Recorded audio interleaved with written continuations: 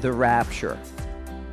The rapture was a sacred secret, once hid from the Old Testament saints, but now revealed to us. Why does Paul pen 1 Thessalonians 4:13 through 18? Hint.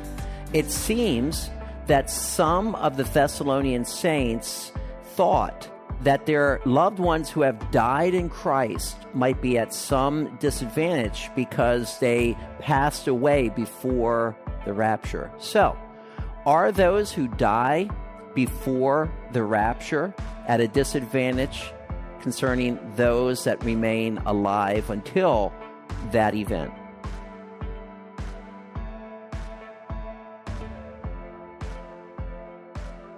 A blink of an eye takes 300 to 400 milliseconds. There are 1,000 milliseconds in each second. So, one blink takes approximately 1/3 of a second. Scientists have demonstrated that the average person blinks 15 to 20 times per minute. Consider 1 Corinthians 15, 51, 52. Behold, I tell you a mystery. We shall not all sleep, but we shall all be changed in a moment, in a twinkling of an eye. Turn with me, please, to 1 Thessalonians chapter 4 to learn about the rapture. Our English term rapture comes from the Greek, which means to be caught up, to be caught up. Paul had instructed these saints about the rapture and that it would occur before the tribulation period. If you recall back in chapter 1 and verse 10, that the imminent return of Christ delivers us from what? The wrath to come. The wrath of the tribulation, because the tribulation is called a period of wrath, Revelation 6:17, but then also eternal damnation, Romans 5:9. So they'd been taught this. It's interesting that the apostle didn't stay away from teaching eschatology to these new believers. Remember, he'd only been there several months before he was driven out of town. But yet, I'd like to point out that in our two primary passages dealing with the rapture, 1 Thessalonians 4, 13 through 18, and also in 1 Corinthians 15, 50 to 58, it's in the context of giving comfort or consolation to the saints. And here is the question that I think Paul is addressing in these verses, which help us to understand what's going on. Do Christians who die before the rapture lose certain blessings? That is, if you perish, if you die before Christ comes back, are you less rewarded than those who survive until the rapture? I think that's the question that is being answered by Paul's writing. That'll become clear, I think, as we work through our text. 1 Thessalonians 4, let me begin reading to you in verse 13. But I do not want you to be ignorant, brethren, concerning those who have fallen asleep, lest you sorrow as others who have no hope. For if we believe that Jesus died and rose again, even so God will bring with him those who sleep in Jesus. For this we say to you by the word of the Lord, that we who are alive and remain until the coming of the Lord will by no means precede those who are asleep. For the Lord himself will descend from heaven with a shout, with the voice of an archangel, and with the trumpet of God. And the dead in Christ will rise first. Then we who are alive and remain shall be caught up together with them in the clouds to meet the Lord in the air. And thus we shall always be with the Lord. Therefore, comfort one another with these words. Let's pray. Thank you, my Father, that even as the Apostle Paul spent a short time ministering to the saints of Thessalonica that he spoke about end time events, the rapture, the tribulation. How amazing. It's to motivate us, Lord, that time is coming to an end as we know it, in the sense of in this world. So I pray that you would teach us great things and how to be motivated to live in light of your Son's imminent return. It can happen any second, Lord. I ask in Jesus' name, amen.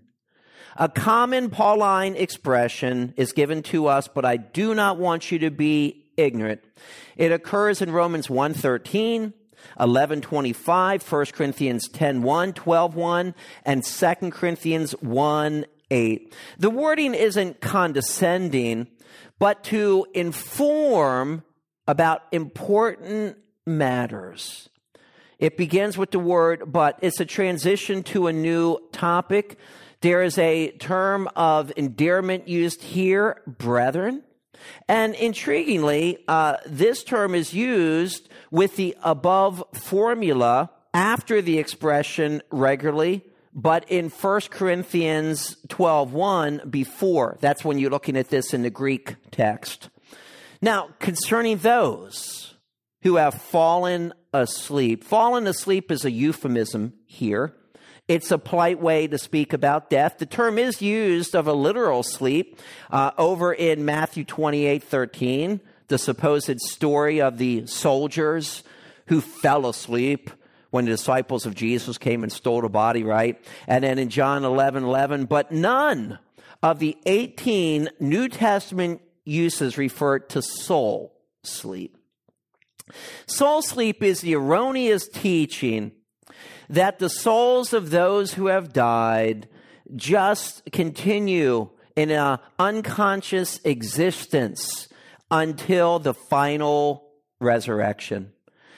Never is the term used that way, because that's not an accurate teaching from the Scripture. The purpose is now given, lest you sorrow as others who have no hope. Theocritus wrote in the 3rd century, hopes are among the living, the dead are without hope. I want to point out, and I'll come back and hit on this again, that our hope is built upon history. What history? That Jesus died and was raised from the dead. So as we look for his return, it's not a hope, well, maybe it will or maybe it won't happen. It will happen because it has a foundation. So we are not to sorrow. The present tense verb here means a continual sorrowing. We are not to continually grieve as others, if you will, as the unsaved, who have no hope. Now, I want to point out to you, it's not as if some from the unsaved community don't have hope. Some do. They have some future hope, but what Paul is writing about is a Christian hope. For instance, that's how we get this in term in Ephesians chapter 2 and verse 12. Paul writes to the Ephesians that at that time you are without Christ, so you're unsaved, having no hope. Even if they had, if you will, hope in some false system, it wasn't a genuine hope. Having no hope and without God in the world. Verse 14, for if we believe that Jesus died and rose again, it sounds like perhaps so, perhaps not. In the Greek, it's a first-class condition. They believe this. What is it that those saints and Paul himself believed? That Jesus died and rose again. A few things I want to point out here, I think rather important. Number one, the emphasis on Jesus, showing his humanity, an earthly journey that led up to his death, but importantly, his resurrection, so we can have hope of future resurrection. But what is it that we learn about this Jesus who died and rose again? And this so fascinates me. Both verbs, died, rose again, are active voice verbs. In other words, when Jesus died, he's the one who made the decision to die. Recall from Luke 23, Father, into your hands I commit my spirit. John chapter 10, 17 and 18, Jesus says, I lay my life down. He's in total control. But what did it also say? That he takes it back up again. Here, before us, is the teaching that Jesus, being God, can not only lay his life down, but take it up again. And to rise again means to stand again. Continuing, even so God will bring with him those who sleep in Jesus. Even so, connects the resurrection of Jesus with our resurrection. And he's going to bring. Now, there are two possibilities of meaning here. Either God will bring the spirits of deceased Christians who come from heaven with Jesus to meet their resurrected bodies. Let me just take a moment and explain that. If you die before the rapture, Paul instructs us from 2 Corinthians chapter 5 and verse 8 to be absent from the body, believer, is to be present with the Lord. That immaterial part of you, the spirit and soul, upon death goes to be with the Lord, and then the body just decays and is broken down. But there will be a reunion one day at the rapture, because a new glorified body will house the eternal soul and spirit. Okay? So either God will bring the spirits, now you see what I'm getting at, of deceased Christians who come from heaven with Jesus to meet their resurrected bodies, or here's the second possible interpretation. God will bring, at the imminent return of Christ, all Christians, whether alive or dead, back to heaven with Jesus. I think the latter, the second, is what Paul is focusing upon here, although both of these things are true. I want you to observe the context, because it is the most important determiner of meaning. Back in chapter 3, look at verse 13. 3:13. The saints are encouraged to increase in love so that he may establish your hearts blameless in holiness. Where? Before our God. But notice this, and Father, at the coming of our Lord Jesus Christ, with what? With all his saints. The idea is that one day Jesus is going to take all the church age saints to heaven. And that's the emphasis, going to heaven. And then also, not only here in chapter 3 and verse 13, but look at 4:17. See, the emphasis being that the Lord is going to take all of us, whether dead in Christ or living, home to heaven. 4:17. Then we who are alive and remain shall be caught up together with them in the clouds. See, got it, both groups.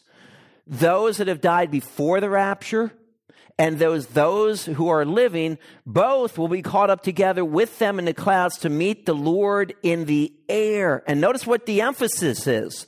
And thus we shall always be with the Lord. Why? The point is, we're going to heaven at that time. Now, John chapter 14, please. And a previous promise of the Lord Jesus Christ. John chapter 14. Verse 1, let not your hearts be troubled.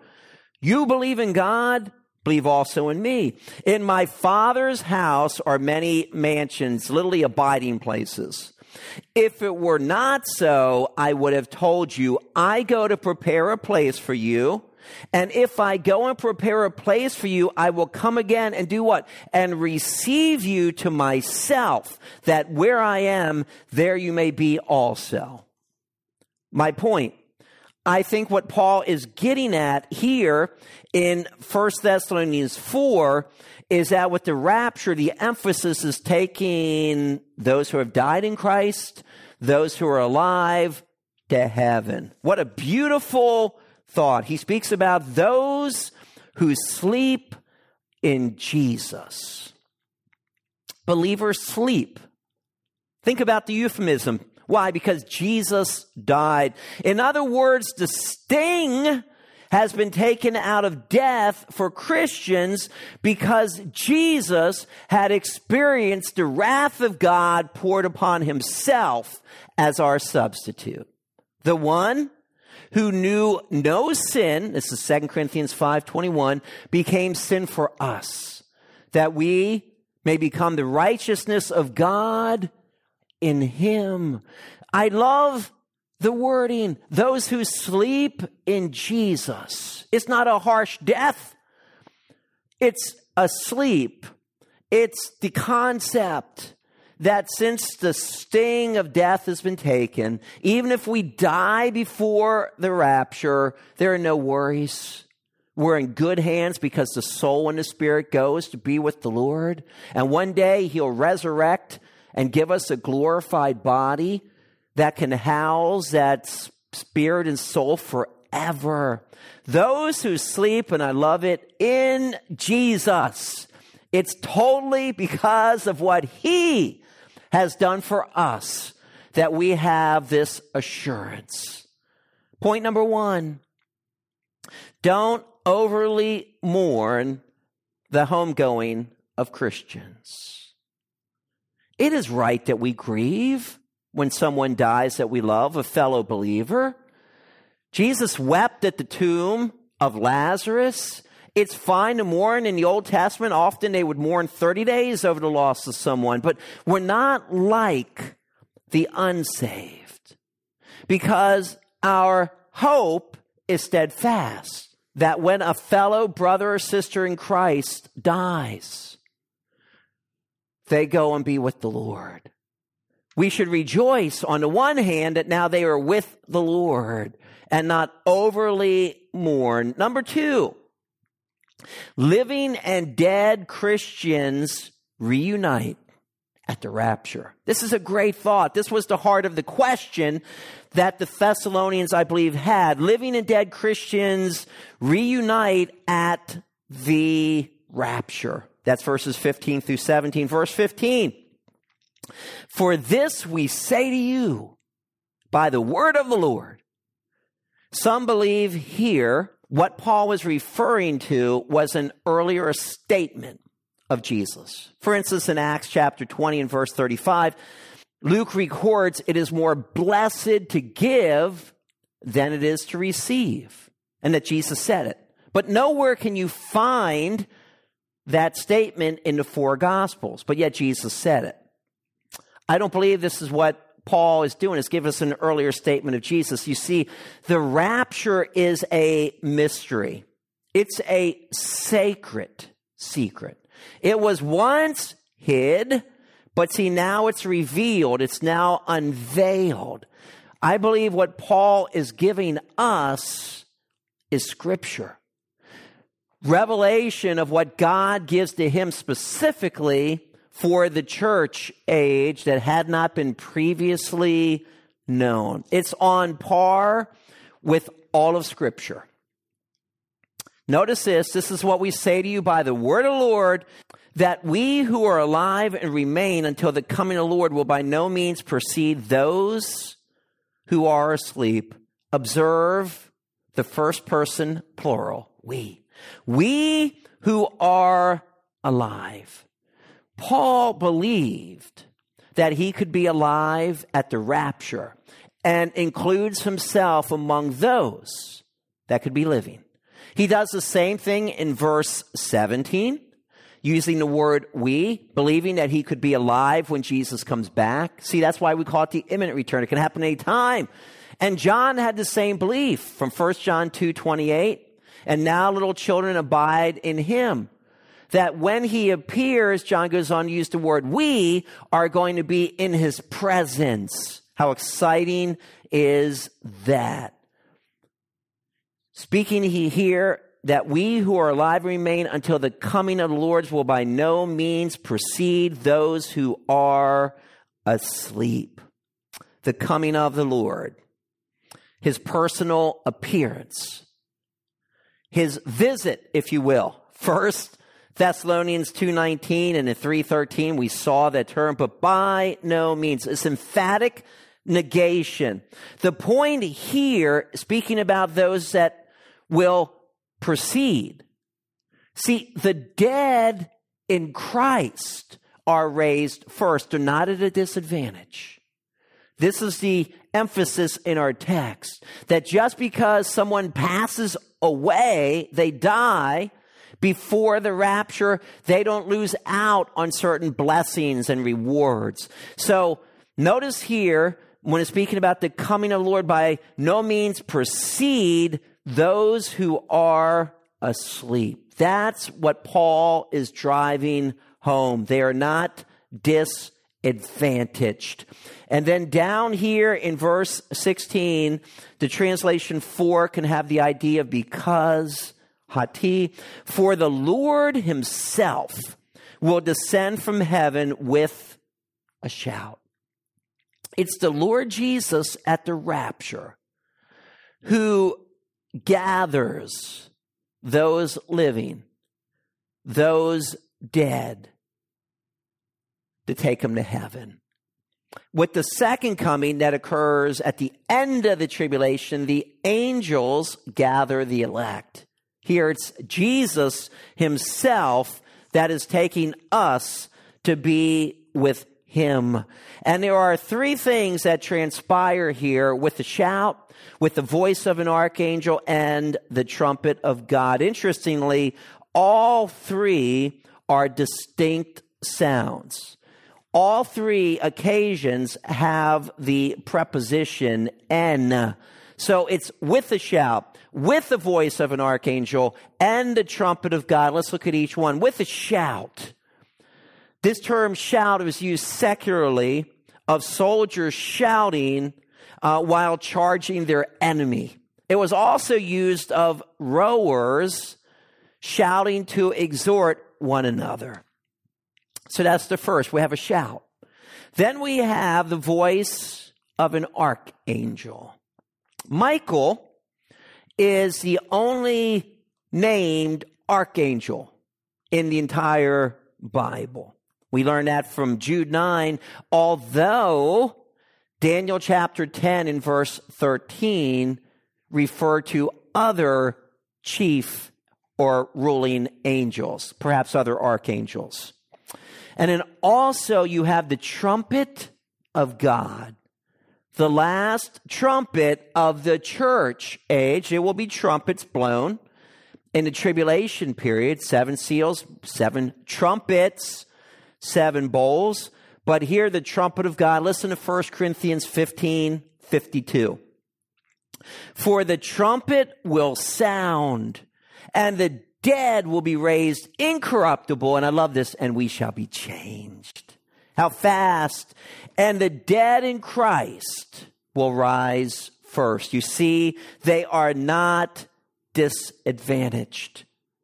When someone labors for the Lord and passes away before the rapture, they don't miss out on anything, any future blessing, any reward just because they didn't stay alive. That would sort of be unfair to the saints for the last 2,000 years, would it not?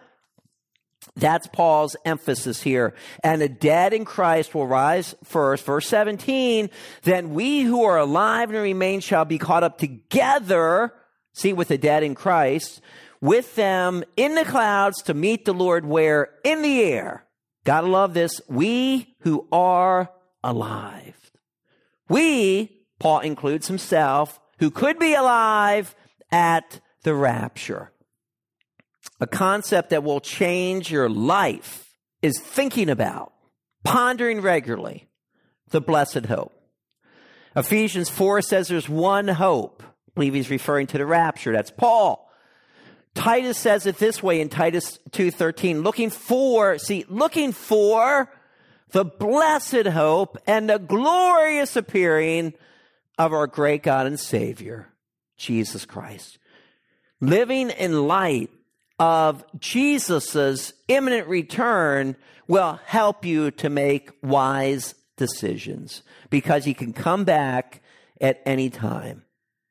The Lord is going to meet us in the air, and we're going to remain with him. We're going to be caught up. The term here is from harpazo, which is a forcible carrying up. It was used of Paul being carried up to the third heaven in 2 Corinthians chapter 12, 2 through 4. It's used in John chapter 10, 28 and 29, that no one can snatch, forcibly, us out of the hand of the Father or the hand of the Son. So we're going to be caught up, but again, it's with them, the dead in Christ. Where? In the clouds. This is a diminutive when we look at the word clouds, a small cloud. Same term was used of the transfiguration when Jesus reveals his glory to Peter, James, and John up on that mount. Same term used of the ascension in Acts chapter 1, where Jesus ascends to the right hand of the Father and sits down, and also of the second coming of Jesus Christ. In the clouds to meet the Lord in the air. And I love the words to meet. He comes from one direction, we come from another. There's a meeting, the location, in the air. And then such encouraging words. And thus, we shall always be with the Lord. The rapture cannot occur after the tribulation, as post-tribulationists teach. Because if that were the case and everyone were changed, who could populate that future millennial kingdom? Revelation chapter 20. It makes sense biblically that the rapture occurs before. And since it happens before, child of God, we go with the Lord, takes us to heaven. We're with him throughout the tribulation as he is judging the earth with the seal, trumpet, bowl judgments. We're with him for when he returns. We come back with him. That's Revelation 19:14. We'll follow him on white horses. He will put down his enemies, establish his kingdom. It'll last 1,000-year period of time, according to Revelation 20. The word 1,000 used 6 times. At the end of the millennium, when 1,000 years is finished, then Satan, who had been bound the entire time, is released. He entices those on the earth, one final rebellion put down, and then we are introduced to new heavens, new earth, Revelation 21 and 22. But throughout, we're with the Lord. That should strengthen our hearts. So number one, don't overly mourn the homegoing of Christians. Number two, living and dead Christians reunite at the rapture. What a great reunion that will be for those that we have known here on planet Earth that are now with the Lord. There is going to be a great family reunion. And here's our final point. Number three, be encouraged by the revealed rapture mystery. Be encouraged. These things were not known in the Old Testament. The church was not in the Old Testament. Even in Matthew 16:18, Jesus uses the future tense verb, I will build my church. It lasts from the period of Acts 2 with the day of Pentecost until the time of the rapture. It's a specific period of time. Was not known. We now understand this. Be encouraged. Paul writes in verse 18, therefore, comfort one another with these words. Therefore, the construction of the Greek particle, hosta, means conclusion. Here's the conclusion from Paul's teaching in 13 through 18, comfort. So present imperative. Keep on comforting. When we have a loved one who suffers the loss of a Christian loved one. This is a means to bring encouragement. Yes, it's fine for that child of God to weep. Someone they cared about, someone they loved, someone that loved them is gone, but not permanently. So therefore, we need to encourage fellow saints that absent from the body is present with the Lord, and to draw the minds of those Christians to think about their loved one now in the presence of Jesus. Therefore, comfort, and notice here, one another. That's what the body of Christ does. Repeatedly, we see the words one another, one another. Jesus says, love one another because we're all in this together. We are family. We are eternally linked through the blood of Jesus Christ. With these words, the words of the Lord, they're living. They are meant to bring encouragement to us. So number one, don't overly mourn the homegoing of Christians. See, we don't sorrow as others who have no hope. Our hope is built upon historical facts that Jesus died, laid down his life. He took it back up again. He ascended to the right hand of the Father. He sat down, showing that his work was done. He will complete what he has started in us, being confident of this very thing, that he who has begun a good work in you will perform it or complete it until the day of Jesus Christ. Philippians 1:6. Be encouraged. Don't overly mourn the homegoing of Christians. Number two, living and dead Christians reunite at the rapture. That's our family reunion. Those who have died before the rapture are not disadvantaged. But yet, when the rapture comes, think about this. All the church-age saints will be together, and thus we shall always be with the Lord. That's a long time, is it not? And then be encouraged by the revealed rapture mystery.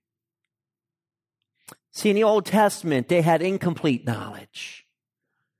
They understood some of the Lord's working with the nation of Israel and through Abraham and on, but they had hints about the millennial kingdom and those things, but they really didn't understand any of these matters. Why? Because the rapture is a mystery. When the Almighty reveals it to Paul and he shares it with us, it's something that is new. And understanding now that we are to live, child of God, in this church age, looking, anticipating the imminent return of Christ. The reward is Christ, but then he will even give us more rewards. How great will that be? Be encouraged by what you understand, and let that knowledge permeate your thinking and help govern your existence. So as Moses said, so teach us to number our days that we may gain a heart full of wisdom. Let's pray. Thank you, Heavenly Father. We've learned so much today. We've been encouraged greatly because your Son conquered death. And those who die even before the rapture are not disadvantaged. They will enjoy all the benefits that those who are living at the time of the rapture will enjoy.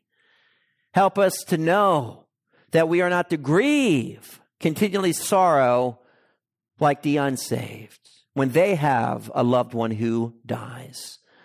But we can have a confidence that to be absent from the body is to be present with the Lord, that our dead in Christ are now with you.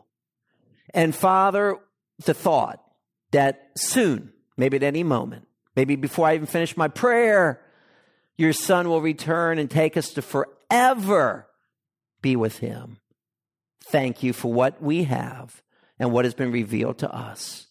Help us to lead lives living in light of these great truths. I ask in Jesus' name.